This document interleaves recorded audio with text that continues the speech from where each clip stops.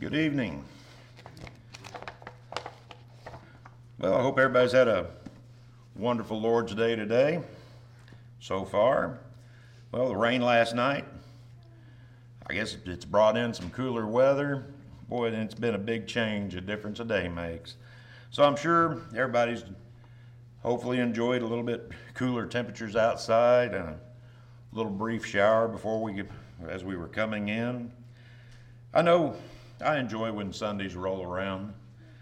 For most of us, it can turn into a day of rest or also a day of rejoicing. But it's a day of enlightenment. It's a day of joy in our Lord and Savior Jesus Christ. But for some, Sundays can vary quite a bit. It can be hectic for young couples, dealing with kids, jobs, lack of sleep. It can be trying for others, maybe because of medical issues, dealing with day-to-day pain, so much it even makes it hard to get around just to get up to go to church. Or those who work shift work, causing issues with trying to be here. Or maybe those that had to work a night shift or a closing shift where they had to work late last night. There are numerous issues, life issues that we all deal with at one time or another. And just know that, well, we're all glad we're all here tonight and we're happy we can all come together and worship God in spirit and in truth tonight.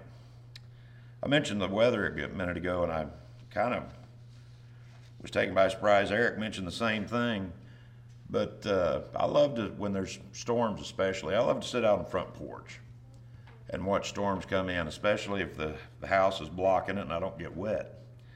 But just to notice the awesome power that's in nature that God provides, just to sit and be amazed at that power and that force of nature. And we sometimes, we sing that song, "Have you ever seen Jesus my Lord?" like Eric mentioned. Have you ever sat and watched a sunset? Have you ever stood at the ocean? Then you've seen Jesus my Lord. And those are powerful words. I really think they ought to add a verse about watching a thunderstorm or watching nature.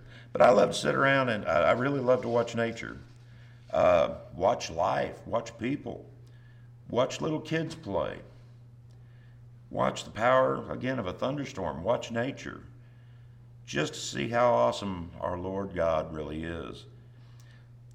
If you find yourself with a few spare minutes, and I know life gets hectic for some, just sit back and watch.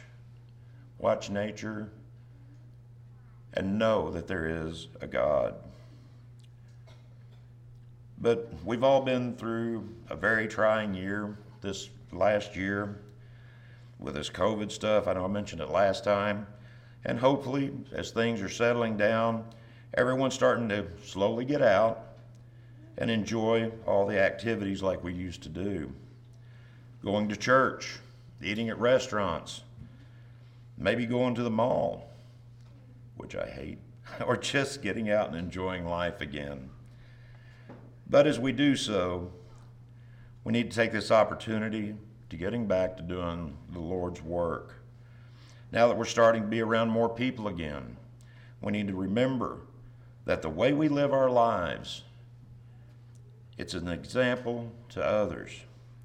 We need to remember that sometimes just a simple act of kindness, it can make or be that spark that changes someone's life. Or more importantly, it's time that we start talking to others about Christianity. It's time we get back to spreading the gospel.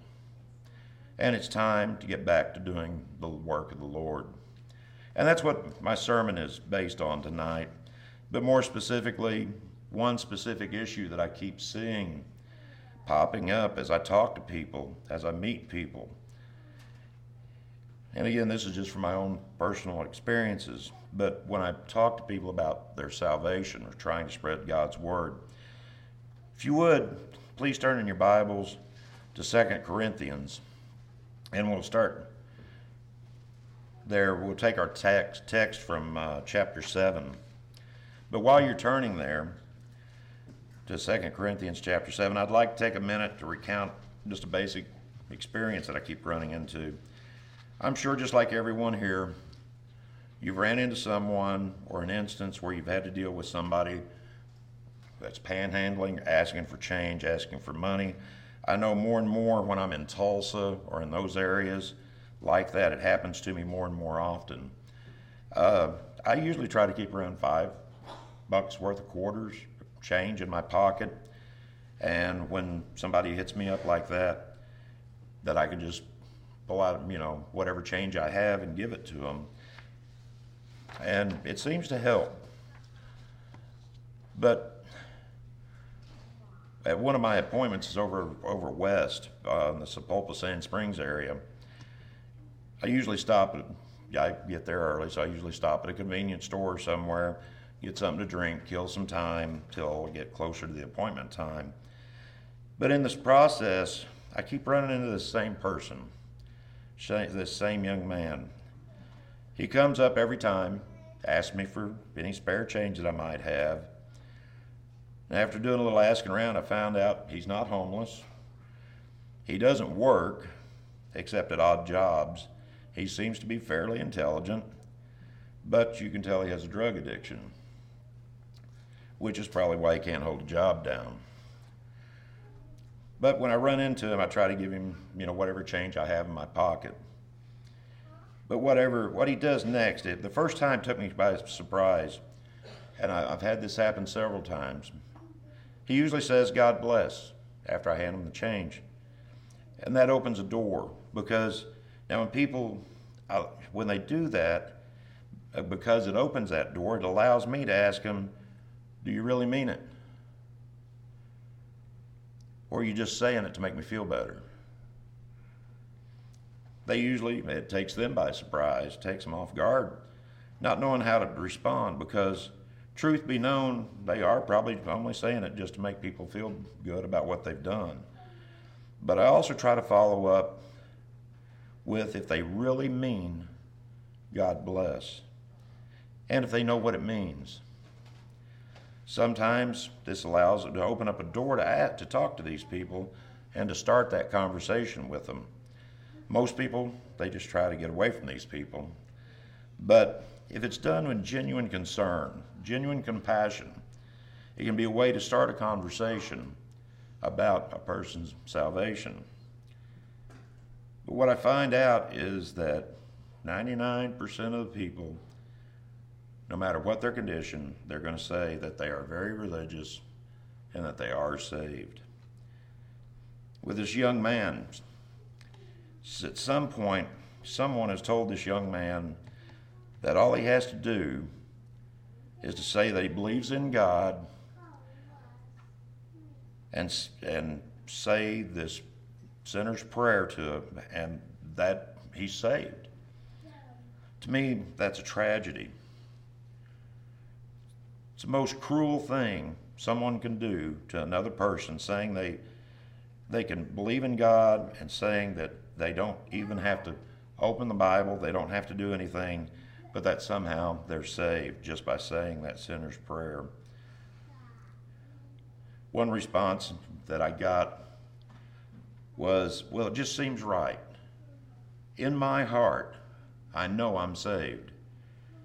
And I usually let them read Proverbs 14:12 and 30:12. Proverbs 14:12 says, "There's a way that seems right to a man, but it's what is the way of death." Proverbs 30:12 says, "There's a generation that is pure in its own eyes, yet is not washed from its own filthiness." Again, it's about the most tragic and shameful thing I think that somebody can do to another person is to deceive them like this. But this leads me to the basis of my sermon tonight.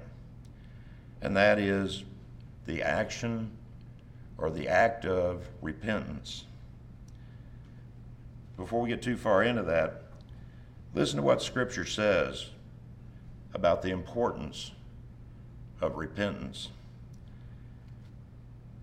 In the Gospels, Matthew, Mark, and Luke, they all record how John the Baptist went about calling all to repentance.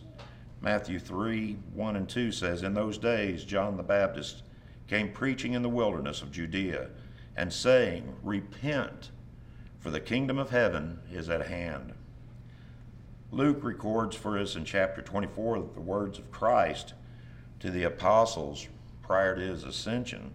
In Luke 24:46 and 47 reads, "Then he said to them, 'Thus it is written, and thus it was necessary for the Christ to suffer and to rise from the dead the third day, and that repentance and remission of sins should be preached in his name to all nations, beginning in Jerusalem.'" Luke also records for us the words of the Apostle Peter in the book of Acts. Acts 2:38, we all know that verse. "Then Peter said to them, 'Repent, and let every one of you be baptized in the name of Jesus Christ for the remission of your sins, and you shall receive the gift of the Holy Spirit.'" Acts 3:19, "Repent, therefore, and be converted, that your sins may be blotted out, so that times of refreshing may come from the presence of the Lord." Then again in Acts chapter 8, Peter tells Simon the sorcerer in Acts 22, "Repent therefore of your wickedness, and pray God, perhaps the thought of your heart may be forgiven you."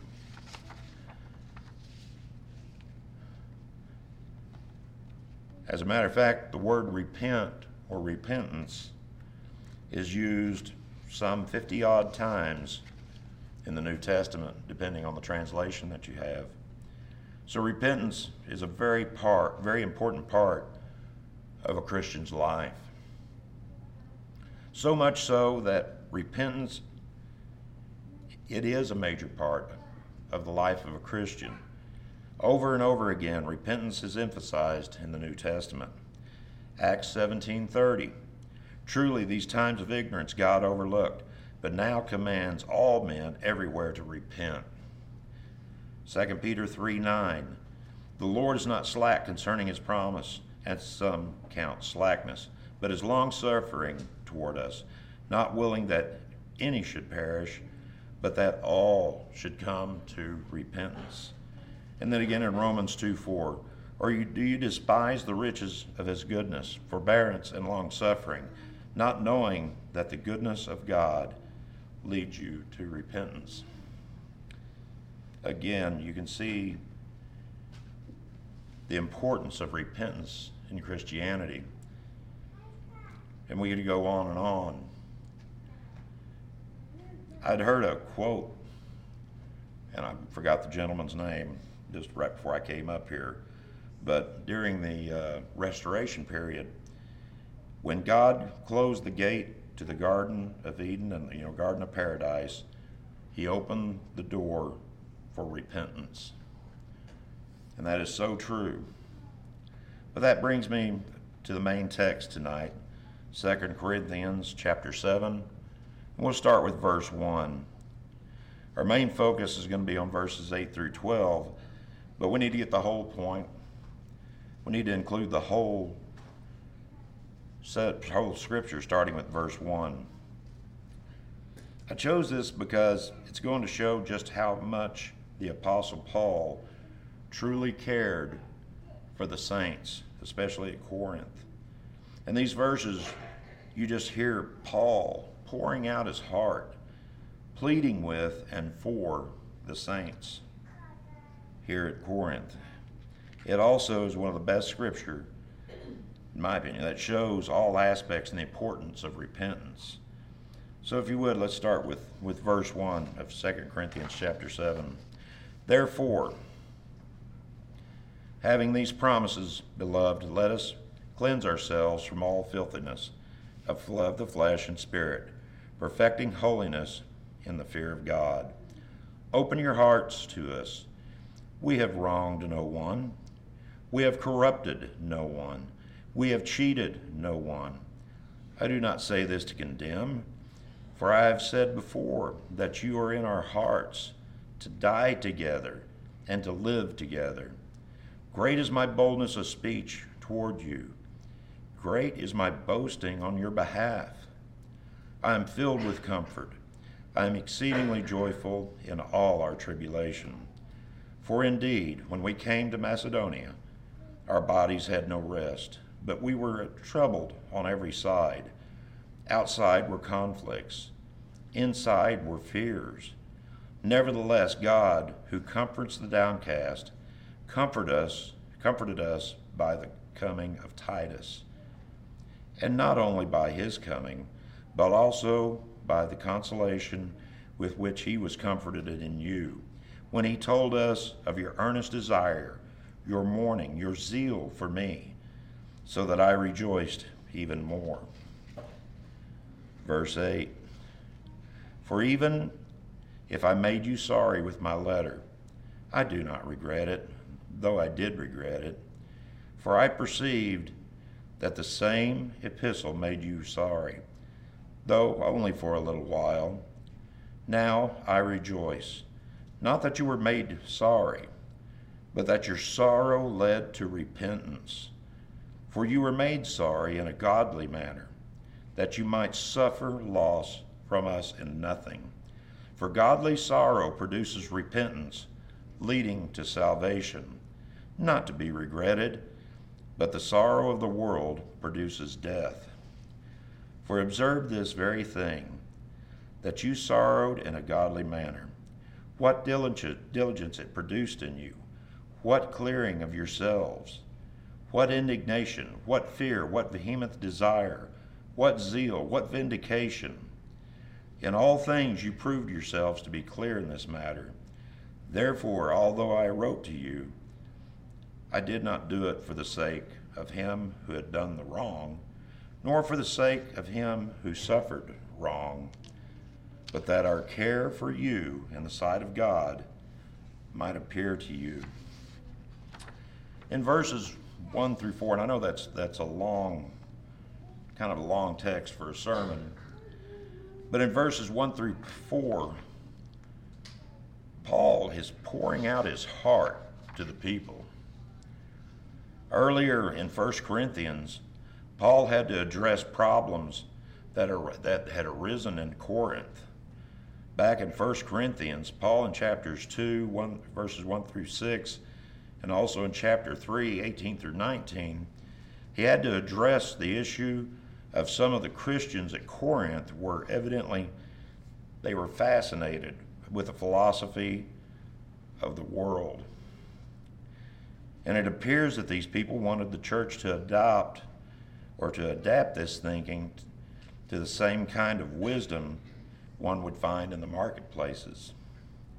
And it sort of sounds like something that goes on today that happens to the church, with people wanting to, however they put it, modernize the church or to make it a better fit for today's wisdom, that wisdom of the world.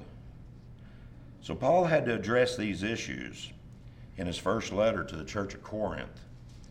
And now in his second letter, he is opening his heart and letting the people know that he hated to have to address them this way, and he hated to address the problems, but at the same time, Paul is pouring out his heart to them.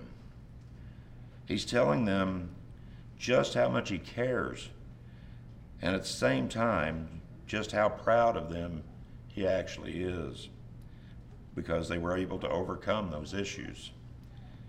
But picking up back at verse 5, Paul is in the process, or in the previous verses, he had to defend himself, and he had to defend the work he had done at Corinth.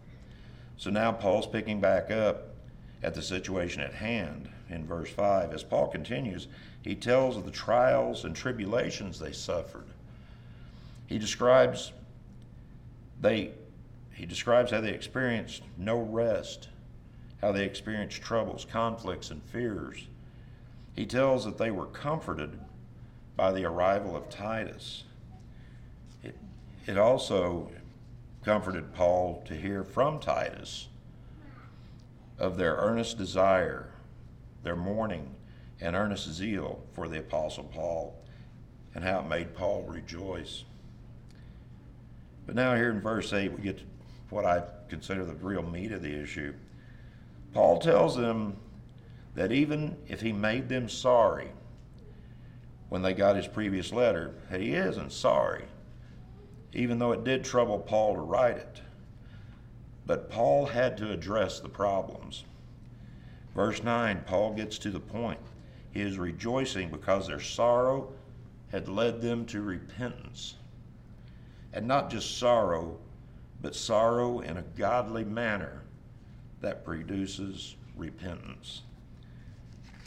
And then verse 10 spells out, for godly sorrow produces repentance, leading to salvation, not to be regretted, but the sorrow of the world produces death. So what's the difference between sorrow and godly sorrow? I guess more importantly, what's the difference between godly sorrow and worldly sorrow? Verse 10 says that their godly sorrow produced repentance, which leads to salvation. But that worldly sorrow produces death. I think if that's the point, then I want to know what godly sorrow is. Because I want godly sorrow in order to obtain salvation, versus worldly sorrow, which produces death. I don't think we want that. The point Paul is making here is that just being sorry doesn't cut it. Just being sorry may make us feel better, but it still leads to spiritual death. The difference is that godly sorrow, it also includes conviction. The conviction that we have sinned and we are changing. We have to change. The best example of that is Acts chapter 2. Can't think of anything better. The Apostle Peter, in that great Pentecost sermon, Peter told them of the Lord's death and resurrection. He tells them that they have just crucified the Son of God. And the Bible says when they heard this, they were pricked in their hearts. And they say to Peter and the rest of the apostles, men and brethren, what shall we do?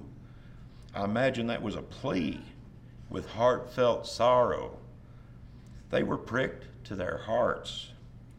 Not just sorry, but heartfelt sorrow all the way to that pricked them all the way to their hearts. Now that's conviction.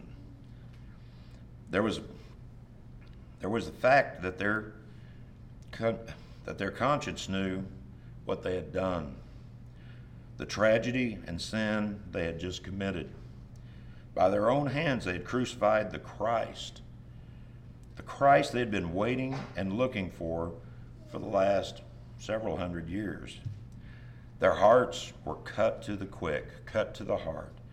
And following that conviction, Peter said, repent and be baptized in the name of Jesus Christ for the remission of your sins, and you shall receive the gift of the Holy Spirit. So conviction precedes repentance. Simply it comes before it. One can experience it and still not be penitent. But in second place, repentance is not fear. Don't misunderstand me. There are different kinds of fear. First of all, there's fear of the Lord. Ecclesiastes 12:13 tells us, let us hear the conclusion of the whole matter. Fear God and keep his commandments, for this is man's all. In the book of Proverbs, we learn that the fear of God is the beginning of wisdom and the beginning of knowledge. The fear of God, it's the very beginning of knowledge. It's the very beginning of wisdom. That means that you may be able to write down your name, I know people have various degrees, various levels of education. You can be as smart as you want. You can have that PhD, that doctorate. But if you don't fear God, then you are spiritually lost. The Apostle Peter said, "It is true that I perceive God to be no respecter of persons, but in every nation he that feareth him and worketh righteousness, he is accepted with him." But each one of us, we must fear the Lord.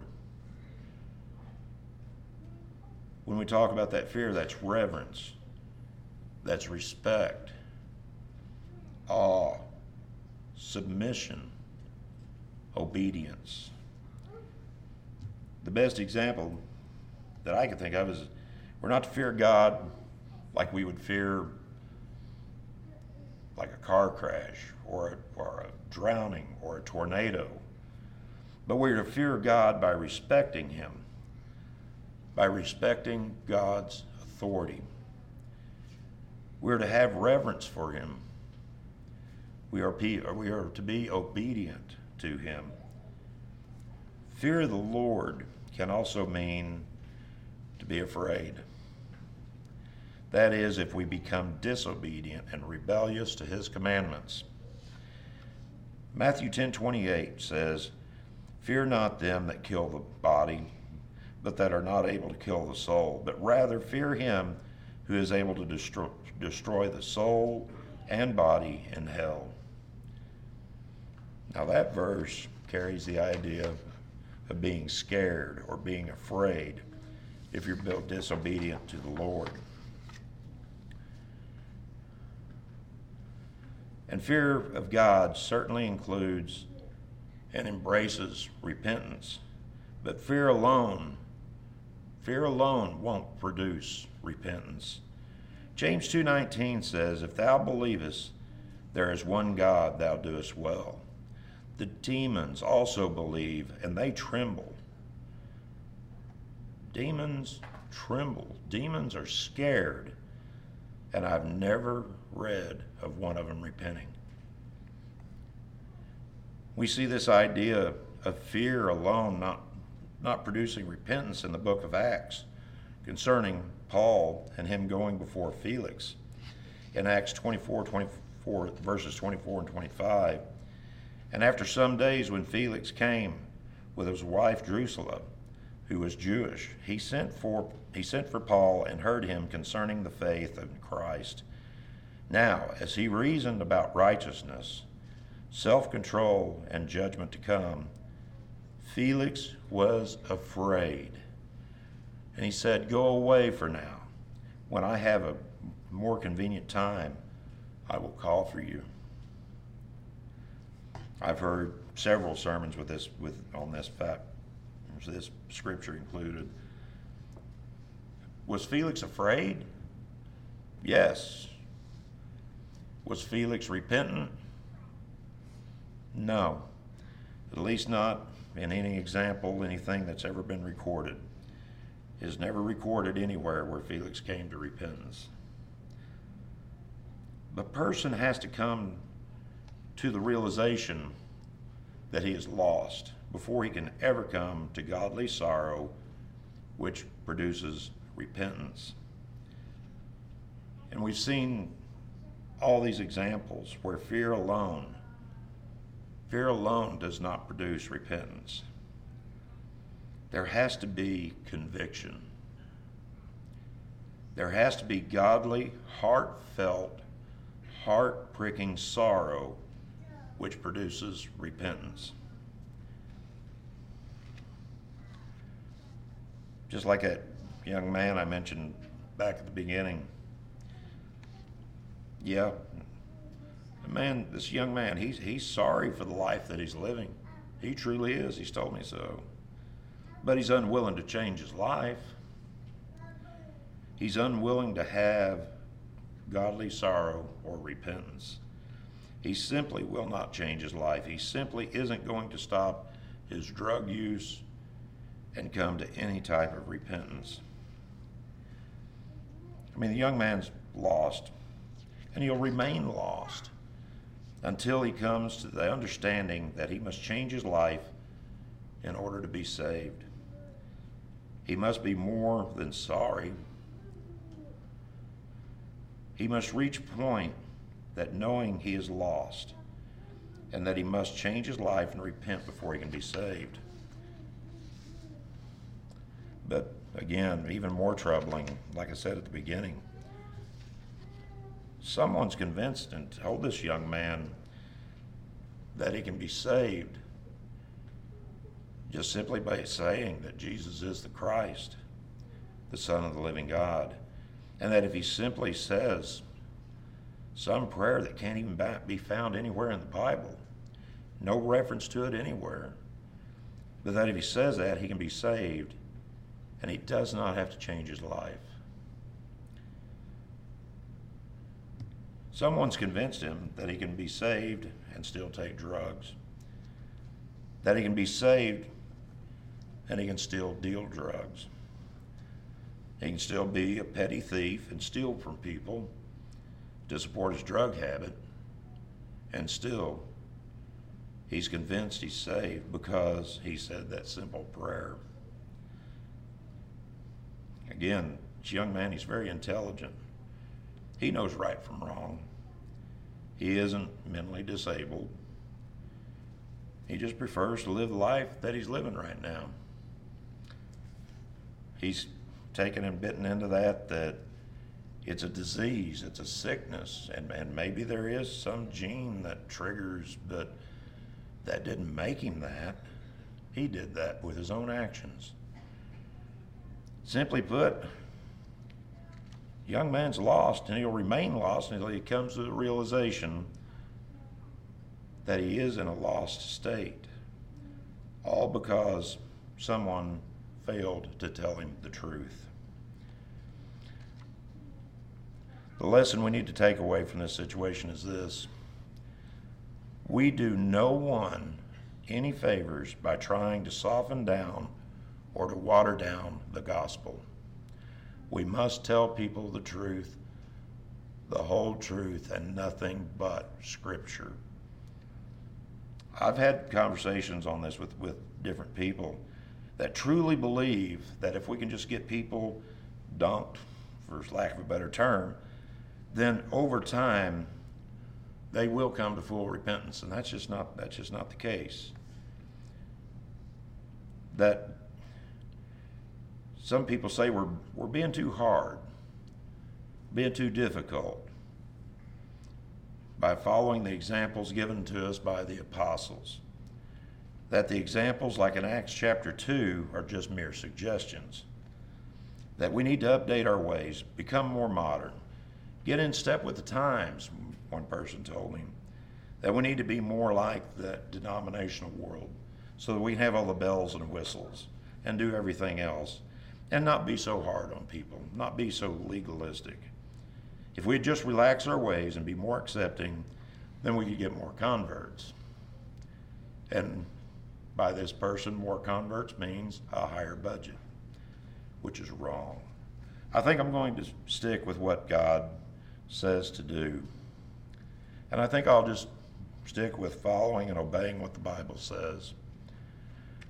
You know, just like the Apostle Paul had to deal with some of the people wanting to adapt the church to accept a more current or a modern way, a more worldly way in 1 Corinthians, we still have to deal with the same issues today. We always will. That will always be an issue.